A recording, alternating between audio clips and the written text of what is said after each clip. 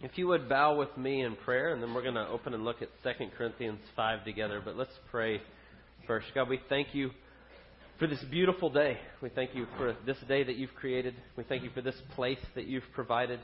We thank you for your people that you have called. We thank you that you have brought us together. We thank you for your eternal, life-giving word. And so we pray that as we gather together as your people, that you would speak to us in your word. We pray that your Spirit would move in this place, that the Holy Spirit would teach and guide us and lead us into all truth as you promised. We pray that you would apply the truths of your word to our hearts and our minds, that you would continue to conform us to your image. We thank you that we have this time together. I pray for each person that you've brought here today, that you would just tune their minds and their hearts to receive your word, that you would soften our hearts to have exactly and understand what you have for us today in it. We thank you. We pray all these things in Jesus' name. Amen. I want you to think for a second as we're in this season. We started last week, a short series just for a few weeks as we're around Christmas, the season of Advent, as we're thinking about the coming of Jesus and his birth and what that means. We're just kind of hitting on some different ideas, thinking about trying to kind of ramp up the anticipation in our hearts as we celebrate Christmas. And so I want you to think for just a second this morning about what is the best gift that you've ever gotten. Just think about that in different ways. What comes to mind? Why is it good? What made it so? Maybe you think back and you think of a time when you're a child. I was thinking about that last week, how Christmas is so wonderful. As a child, I even mentioned that last week, and we can't buy anything for ourselves. We don't really have any means, and so the fact that someone would give us something is really wonderful. And so when you think about the best gift you've ever gotten, maybe it goes back to when you were a little kid. Maybe it's something that your parents got you or someone gave you that you could have never gotten yourself, and it still to this day has a soft spot in your heart. Or maybe as I was thinking about really great gifts, what is it that makes them really great? And I was just thinking of different things that come to mind. One is sometimes when it's unexpected, whether it's for Christmas or some other time, but when someone just gives you a gift, and maybe you didn't think you were going to get it, or it was not even on your radar to get that, or you hadn't even really thought about it, and someone gives you a really wonderful gift. And sometimes it's really great because it's unexpected, but sometimes it's really great that somebody gives it that they knew you well enough to give you a gift like that they just kind of surprise you with it, and it really hits to something that really speaks to you. And so I was thinking that's part of it. Sometimes I think a really great gift is because it's something that we really need, or it's really useful or helpful to us. Sometimes gifts that are really great are like that you end up, maybe even as you get it, you don't realize how good it is. And then over time, you realize how helpful and useful it is. A few years ago, I got a Bible software that helps you study the Bible. And now I use that like multiple times every week. And when I got it, I was like, oh yeah, this is great. I'll use this. This is nice. And I didn't even realize how great it was until much later. And so it's been very, very helpful. So sometimes maybe it's like that. Or maybe it's just something that gives you a great joy as you get it. It's either fun or it's an experience or whatever it may be. Something that just really brings you a lot of joy. I remember as a kid, like middle school and high school, I was a huge music fan. And so my Christmas list every year was like lists of CDs I wanted, like tons of them. All these CDs I couldn't afford to buy, and my parents would always get me a few. And I remember Christmas being like putting my headphones on and getting to listen to like this album that I so wanted to hear. And it gave me a joy immediately. That may seem like a little thing, but those are pretty great gifts at the time. I didn't have the money to buy them. Somebody gave it to me, and then I got to enjoy it. And so when you think about great gifts that you've gotten and what they look like and who's given those to you and maybe in different things, I want you just to think big picture as we think about Christmas. And I want us to think this morning how really what Jesus has done for us, that Jesus is the ultimate gift. What we're going to look at in 2 Corinthians chapter 5 and what Paul says to us, I want you just to see how he hits on every single one of these things. Jesus is the ultimate gift. He's the perfect gift in every way. And as we start to think about anticipating Christmas and celebrating it, instead of thinking the gifts that we give one another, which are great and wonderful, and that's a fun time and joyful, we get the greatest gift in Jesus. And I want us to think about why. And so 2 Corinthians chapter 5, we're going to look at that together this morning. We're kind of jumping around. We're hitting on just some different passages. And so we haven't been in 2 Corinthians and all, and then we're jumping right in. And so let me just set the scene a little bit for you as we step into 2 Corinthians chapter 5. This is Paul writing a letter to a church that has a lot of issues. It's a church that he helped start, and he loves these people, and he cares for them. What we know in the Bible is 1 and 2 Corinthians are actually some letters in a series of letters, a correspondence back and forth between Paul and this church, and he's trying to iron some things out and encourage them and tell them. And so when you get to 2 Corinthians, Paul talks some about some of the things he's endured and how hard it's been and how difficult, and the things and the pressures and the weights that are pushing in on him. But he says some incredible, huge things that are greatly encouraging. And at the end of chapter 4, he actually talks about how he says this incredible thing at the end of chapter 4. For this slight and momentary affliction is preparing us for eternal weight of glory beyond all comparison. And it's really incredible when you put it in the context and you know what's going on with Paul. He says this light and momentary affliction, and what Paul means is like being beaten to within inches of your life, and being shipwrecked, and being stoned, and being thrown in prison. Those are all the things that happened to Paul. And he says they're light and momentary afflictions compared to what's coming. Right? And so that's kind of the picture we're seeing as he's encouraging them in 2 Corinthians, and then we get to chapter 5. And so this is the way I want us to look at it, and we're going to step into chapter 5 in just a second. But the way I want us to look at it is first, when we consider how Jesus is the greatest gift, first and foremost, what do we need? You know, oftentimes when we think about really good gifts, there's things we want and then there's things we need. The best gifts are usually both. We need them and we want them, and they kind of come together in that. But I want us to think about what we need first as we consider Jesus being the greatest gift. Secondly, how do we get it? And then lastly, what continues to happen as we do. Ongoing, what happens. You know, I said at the beginning that great gifts sometimes are really useful and wonderful and all these things, but then they continue to be good and great and helpful as you go forward. And so I want us to think how Jesus meets all of those. And so what we need, how do we get it, and what happens when we do. And so let's begin right at the beginning of 2 Corinthians chapter 5. Start with verse 1 with me. For we know that if the tent, which is our earthly home, is destroyed, we have a building from God, a house not made with hands, eternal in the heavens. For in this tent we groan, longing to put on our heavenly dwelling, if indeed by putting it on we may not be found naked. For while we are still in this tent, we groan, being burdened, not that we'd be unclothed, but that we'd be further clothed, so that what is mortal would be swallowed up by life. And so he kind of paints this picture of temporal, earthly, where we are right now, and what is to come, and the beauty that's there. And he starts to talk about that. Being further clothed, heavenly bodies, and what that... He actually ends 1 Corinthians with this great big idea of what's to come in our bodies as they become heavenly bodies, as the immortal puts on the mortal. He's kind of picking up with that here. You're seeing that. And so that picture of what's to come and the beauty of that in the picture. And so we can hear that and we can go, what do we need? And we go, well, we need heaven. We need new bodies and new, God setting all things right. And go, well, yeah, absolutely. Absolutely. That's part of the picture. That's a really great, incredible thing to think of. But sometimes when we talk about what we need, what we most need, we sometimes jump ahead. Sometimes we can get our wants and our needs mixed up. Or we can start to put wants over needs. Or we can miss what we truly, truly need because we jump to other things. I was thinking about my son, Quinn. He'll tell me, Dad, I'm hungry. Right? Like Fridays, I get to stay home with Quinn. Fridays is my day off, and Quinn's not in school yet. And so it's just the two of us. He'll say, Dad, I'm hungry. And I'll go, great, what do you want? Let's have a sandwich. I'll go, I'll make you a sandwich. And I'll go, no, I don't want a sandwich. I go, what do you want? I want candy. And I go, for lunch? We haven't had lunch yet. You can't have candy. No, I want candy. And then I'll go through a list of all these things that I'll make for him. I'll make you a sandwich. I'll make you this. And he goes, no, I want candy.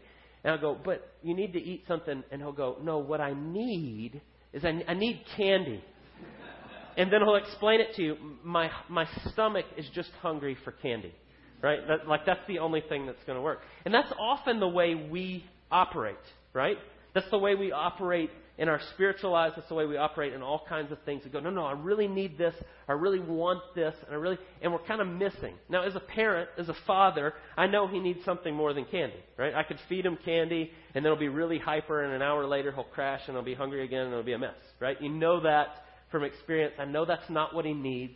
He needs something far more than that. And so as a dad, I say that to my son. No, we're not going to have candy for lunch, buddy. Like, you can have a piece of candy after lunch, but we're not having that for lunch. But that's often the way we respond and the way we think of things. And so we need to rely on what God's Word tells us of what we truly need. Because oftentimes our flesh, our fleshliness, our sinfulness gets in the way, and we elevate wants over what we truly need. And what we truly need will actually begin to filter into our wants, and God will remake us. But we can miss that oftentimes. And so we talk here, and he talks about groaning to put on heavenly things, right? For we, in this tent, we groan, talking about our earthly bodies. We groan longing to put on our heavenly dwelling, be further clothed with life. This idea of being restored completely and totally. And it's a beautiful and wonderful picture when we think about it. We go, yes, of course, that's what we want. Or that's what we need. We want heaven. We talk that way. Yes, I want to go to heaven. I can't wait. I'm ready for Jesus to return. I'm ready for that idea. The sad part is sometimes when we talk about heaven, I'm struck with sometimes when we begin to talk about it, you get real quickly that our theology of heaven comes from greeting cards or made-for-TV movies, right? And what I mean by that is oftentimes made-for-TV movies and greeting cards were disembodied souls floating in the clouds, and or we get it seeps into our theology jokes about heaven, and Peter's going to be at the gate whether or not you get in, and all that kind of crazy stuff, which is not in the Bible. And so what does the Bible actually say? Why are we groaning for that? Why are we longing for that? Jesus says in Matthew chapter 19, in the regeneration, when the Son of Man sits on his glorious throne. And he says that to people, explaining to them when he returns what it's going to be like. And what he says we might miss when we read it, because he says in the regeneration. But to his audience, they knew what he meant. In the regeneration, the word that he uses, Palagenesia, means that all things are set right. The return to their perfect and pristine condition. That there's no more sin, there's no more aches, there's no more pains, there's no more problems. And Jesus explains it that way. And so when we start to think about what heaven would look like, glorified bodies, no pain, those things are now wiped away, relationships are not broken down, things are now set right as they are meant to be. It sounds really wonderful. You know, it even talks about in Scripture, it seems to hint out that we will have jobs to do. Can you imagine having jobs to do that are completely and wonderfully fulfilling and there's no frustration that comes with them? That'd be really great, right? Yeah, everybody's like, oh, yeah, right. It would be wonderful to do things you enjoy doing and you're never frustrated with it. And you're seeing fruit from it, and it's wonderful. And so we start to see these pictures in Scripture and we go, yes, absolutely. It resonates with us. We're longing, as Hebrews says, for a better country. We just looked at that a couple of weeks ago. And what that does, and we go, yes, that would be wonderful, and I would love that. Even if you're an unbeliever, if you're not sure about who Jesus is, or all this stuff, or heaven, or what the Bible says, the idea of doing away with all the end of shootings and violence and terrorism and all the things we see in the news right now. Yeah, even as an unbeliever, you go, yeah, that sounds pretty good. The idea sounds good anyway. And so when we think about all that, we'd say, yes, that's great and that's wonderful. But here's where we can miss the needs versus the wants sometimes.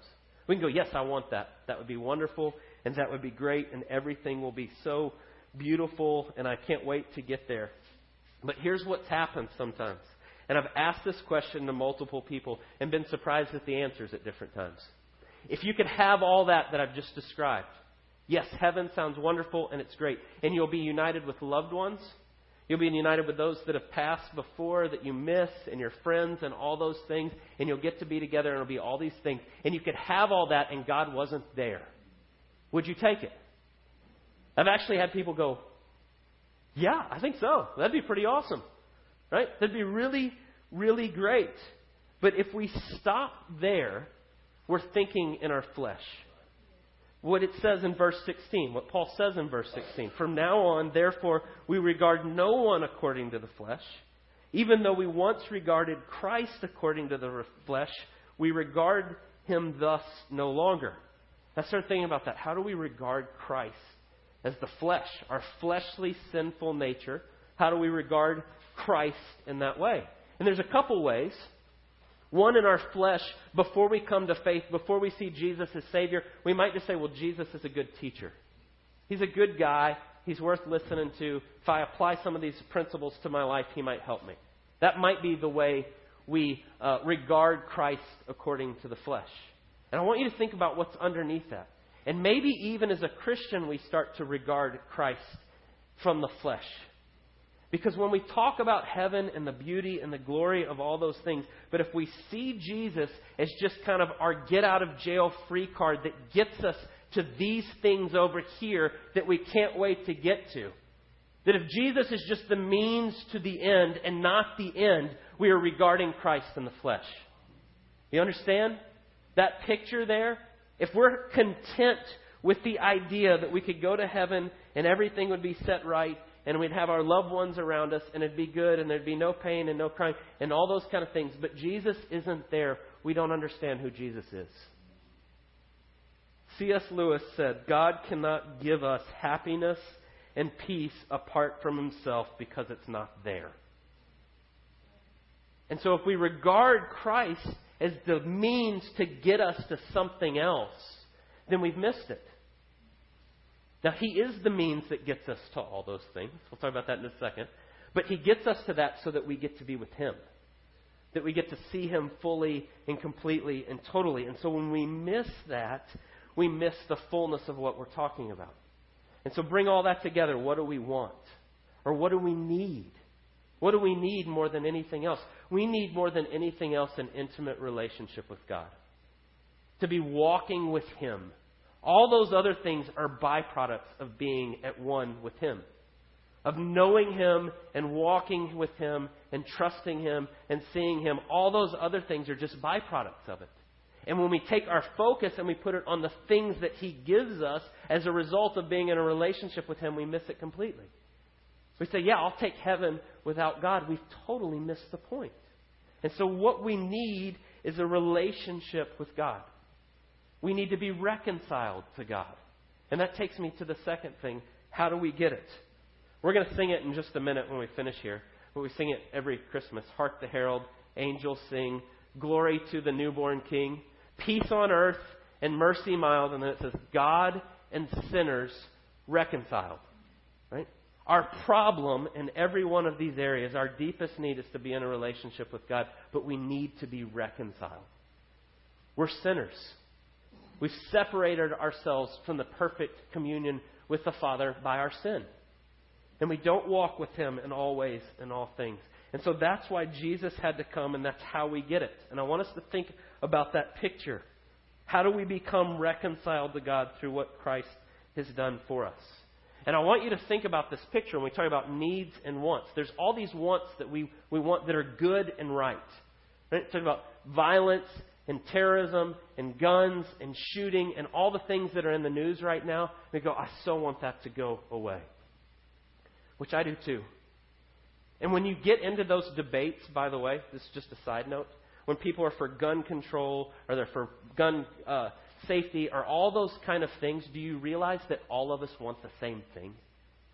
Wherever you fall on whatever side politically or how we're going to do it, everybody's basically agreeing we want less people getting shot to death. It's a good thing to remember and to walk in humility with all people you come into contact with. We actually want the same thing. We might disagree on how to get there, but we want the same thing. But that longing and that desire and all those things, every single one of them, whether it's terrorism or whether it's guns or shootings or whatever it is, every single one of those, the answer to them is sinners need to be reconciled to God. Everything we're wanting that we would see in heaven is only going to come from walking closely with God through what Christ has done. And so the answer of how do we get it is through Jesus. It's what He's done for us. And so I say this every week. Right? The gospel is that we are sinners separated from God. And we can never do it. And so God comes to do what we could never do for us and restores us in that relationship. And I'm going to unapologetically say that every single time we're together. Because we need to hear it every time we come together.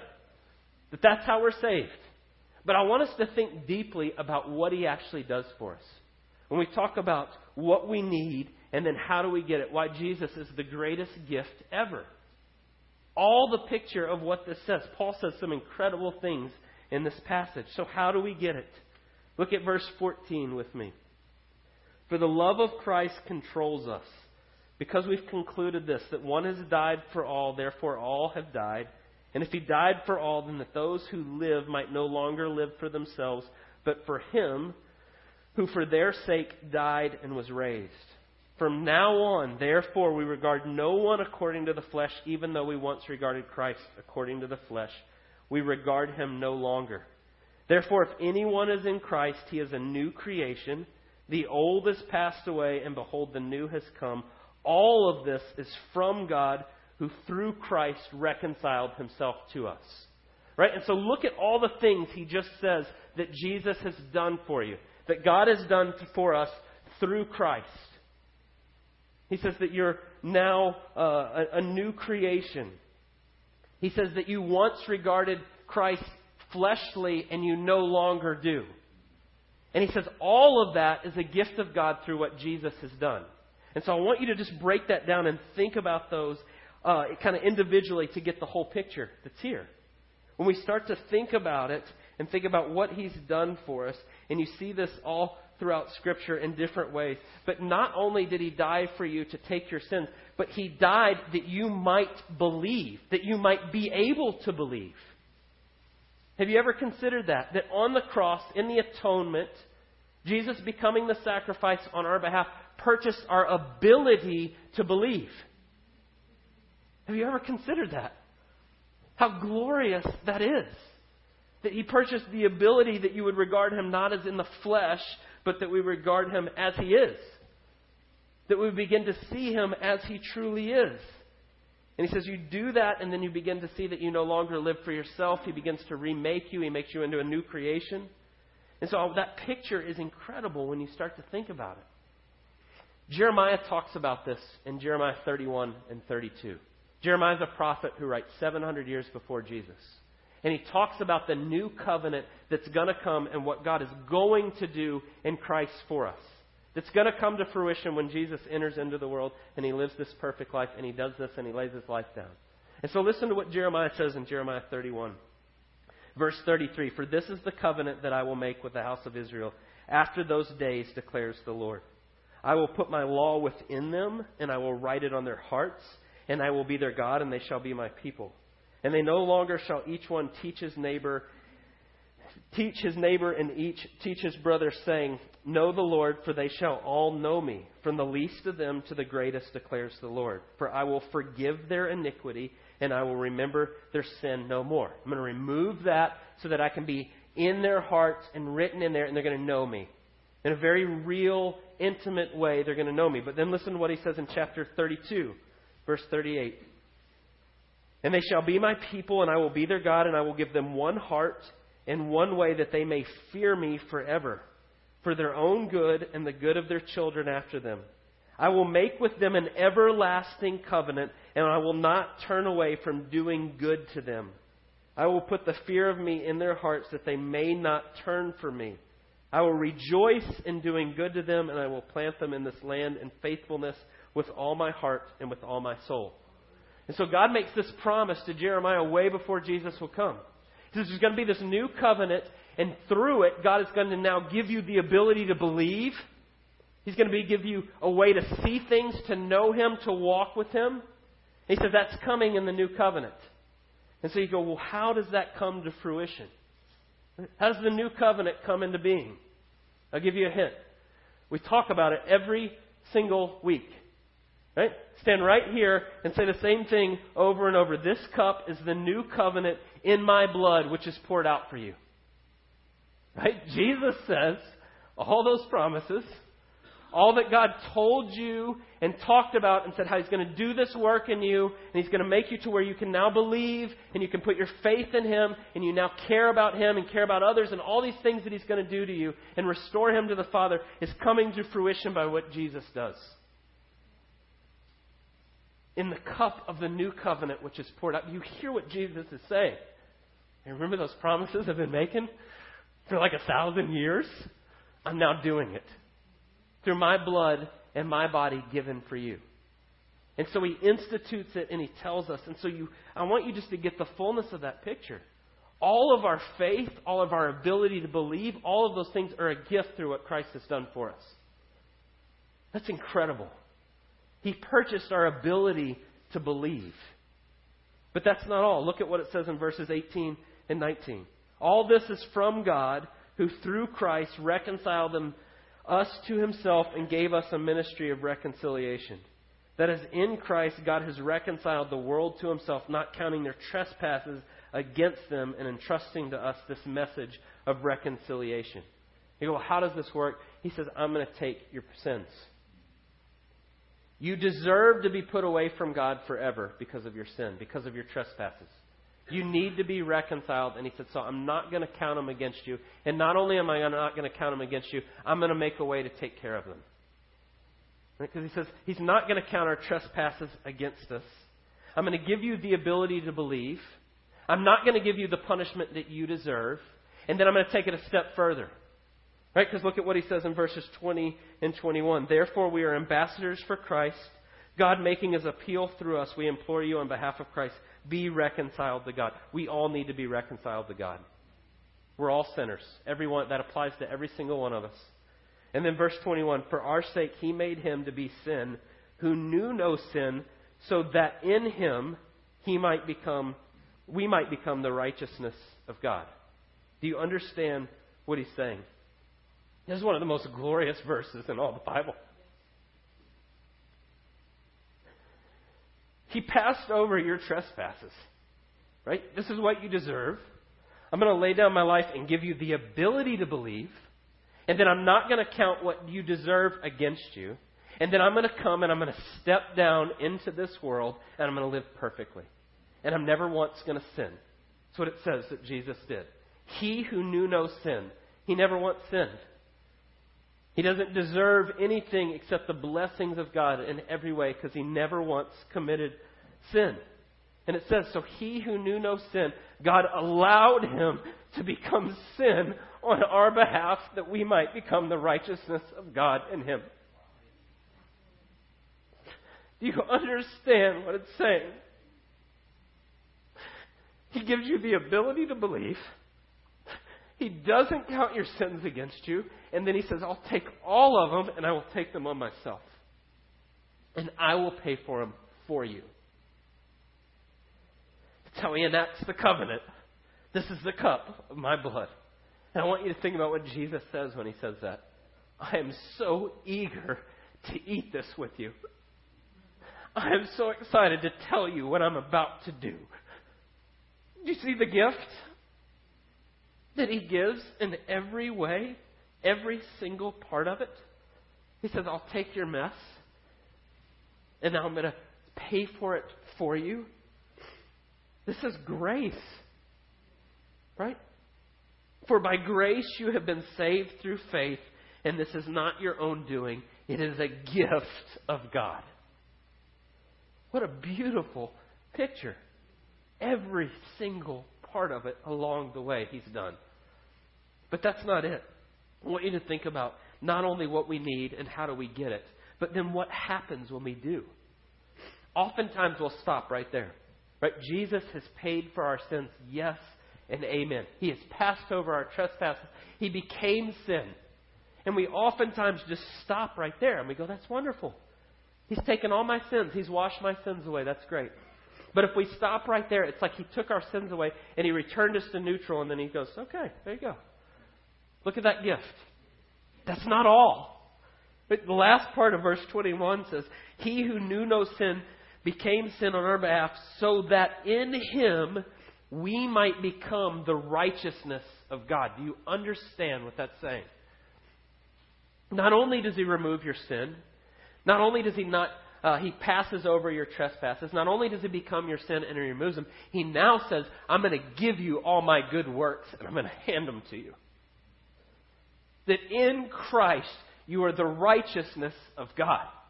It's not he restores you to neutral. He now imputes his righteousness, accredits, gives to you his righteousness on your behalf. because of what He's done. I'm going to give it all to you. So I can say, you're my beloved Son.